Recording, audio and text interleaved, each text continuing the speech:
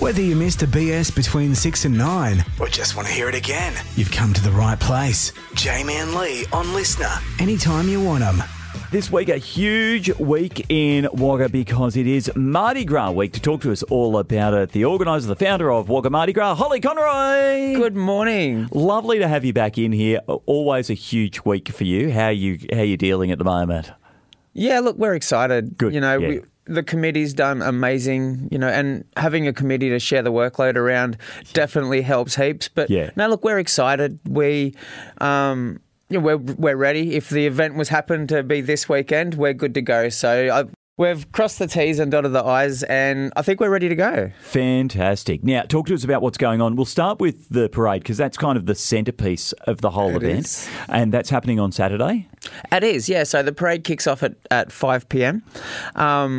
In previous years, we've held a smoking ceremony and welcome to country at the start of that. Yeah. This year, we're going to do it a little bit different. We're obviously still doing those, but we're going to do them where everybody can get the benefit and really enjoy, which is at the main event on stage. Before we do our speeches, before we do anything else, we'll get the welcome to country and smoking ceremony. And we're also going to have some Indigenous dances as well. So it's a really special way to start the event off. Amazing. What does it mean to you to see the support that Mardi Gras has been getting each and every year with the parade, with the event, and just the community coming together?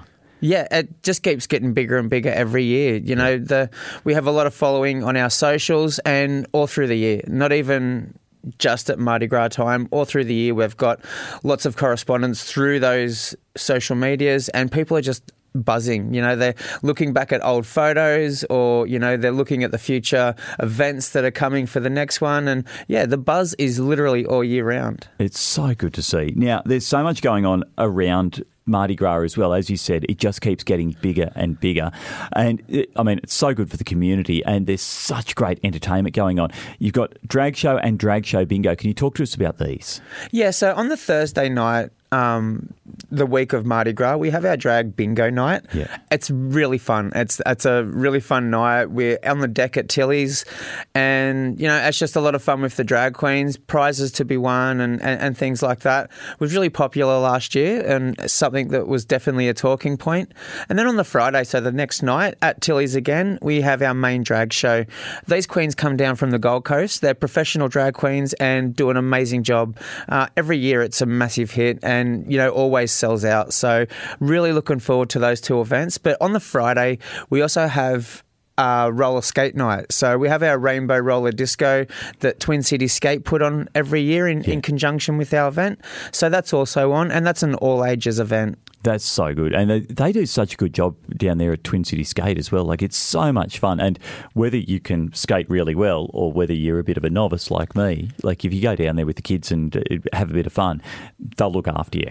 Absolutely. Yeah. And you've got obviously your skate hire and stuff like that. So if you've never skated before, you don't have any equipment, you can go down there. The kids can have fun. You can have fun, and just have a great time. So we really are putting something for everyone in this year's Mardi Gras. You've touched on it a bit already, but how good has it been for you having a committee this year? Oh, it's been amazing, and I couldn't have asked for a better group of people. We're actually talking about it at our last committee meeting, how we've just all become such great friends, and we work so hard with it. The community needs to remember that our committee is a volunteer committee.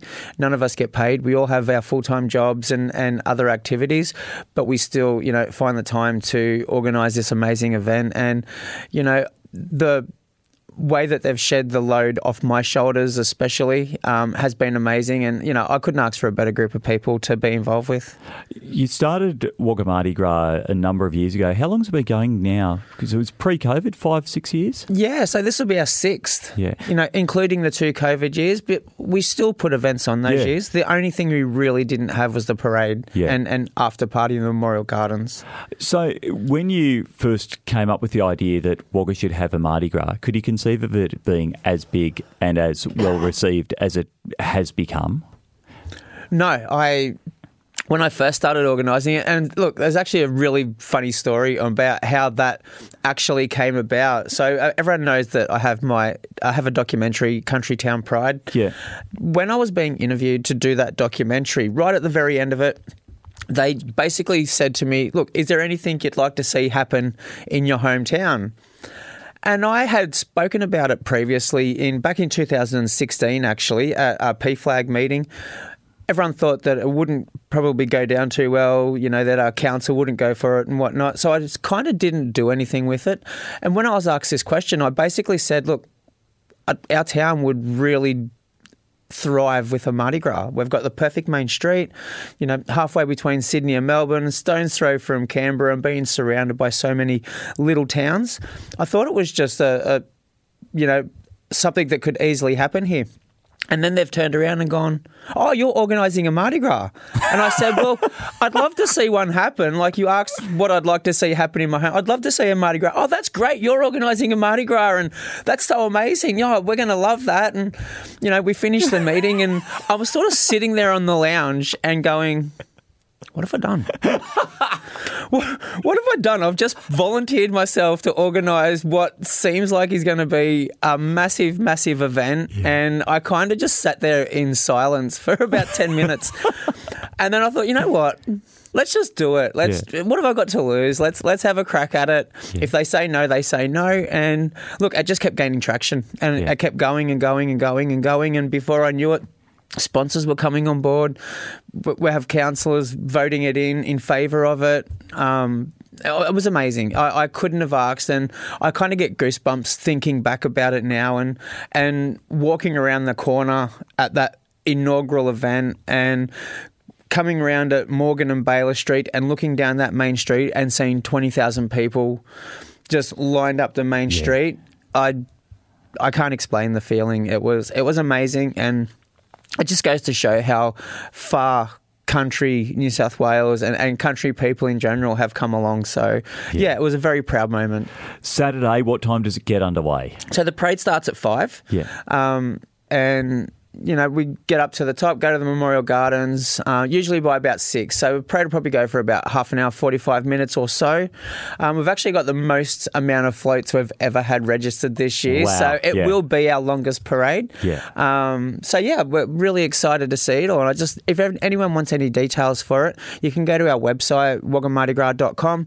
All our Facebook and Instagram socials have all the details as well. And look, we just can't wait to see everyone down there in their colour and celebrating love and acceptance. Absolutely. You can check out all the details on the socials.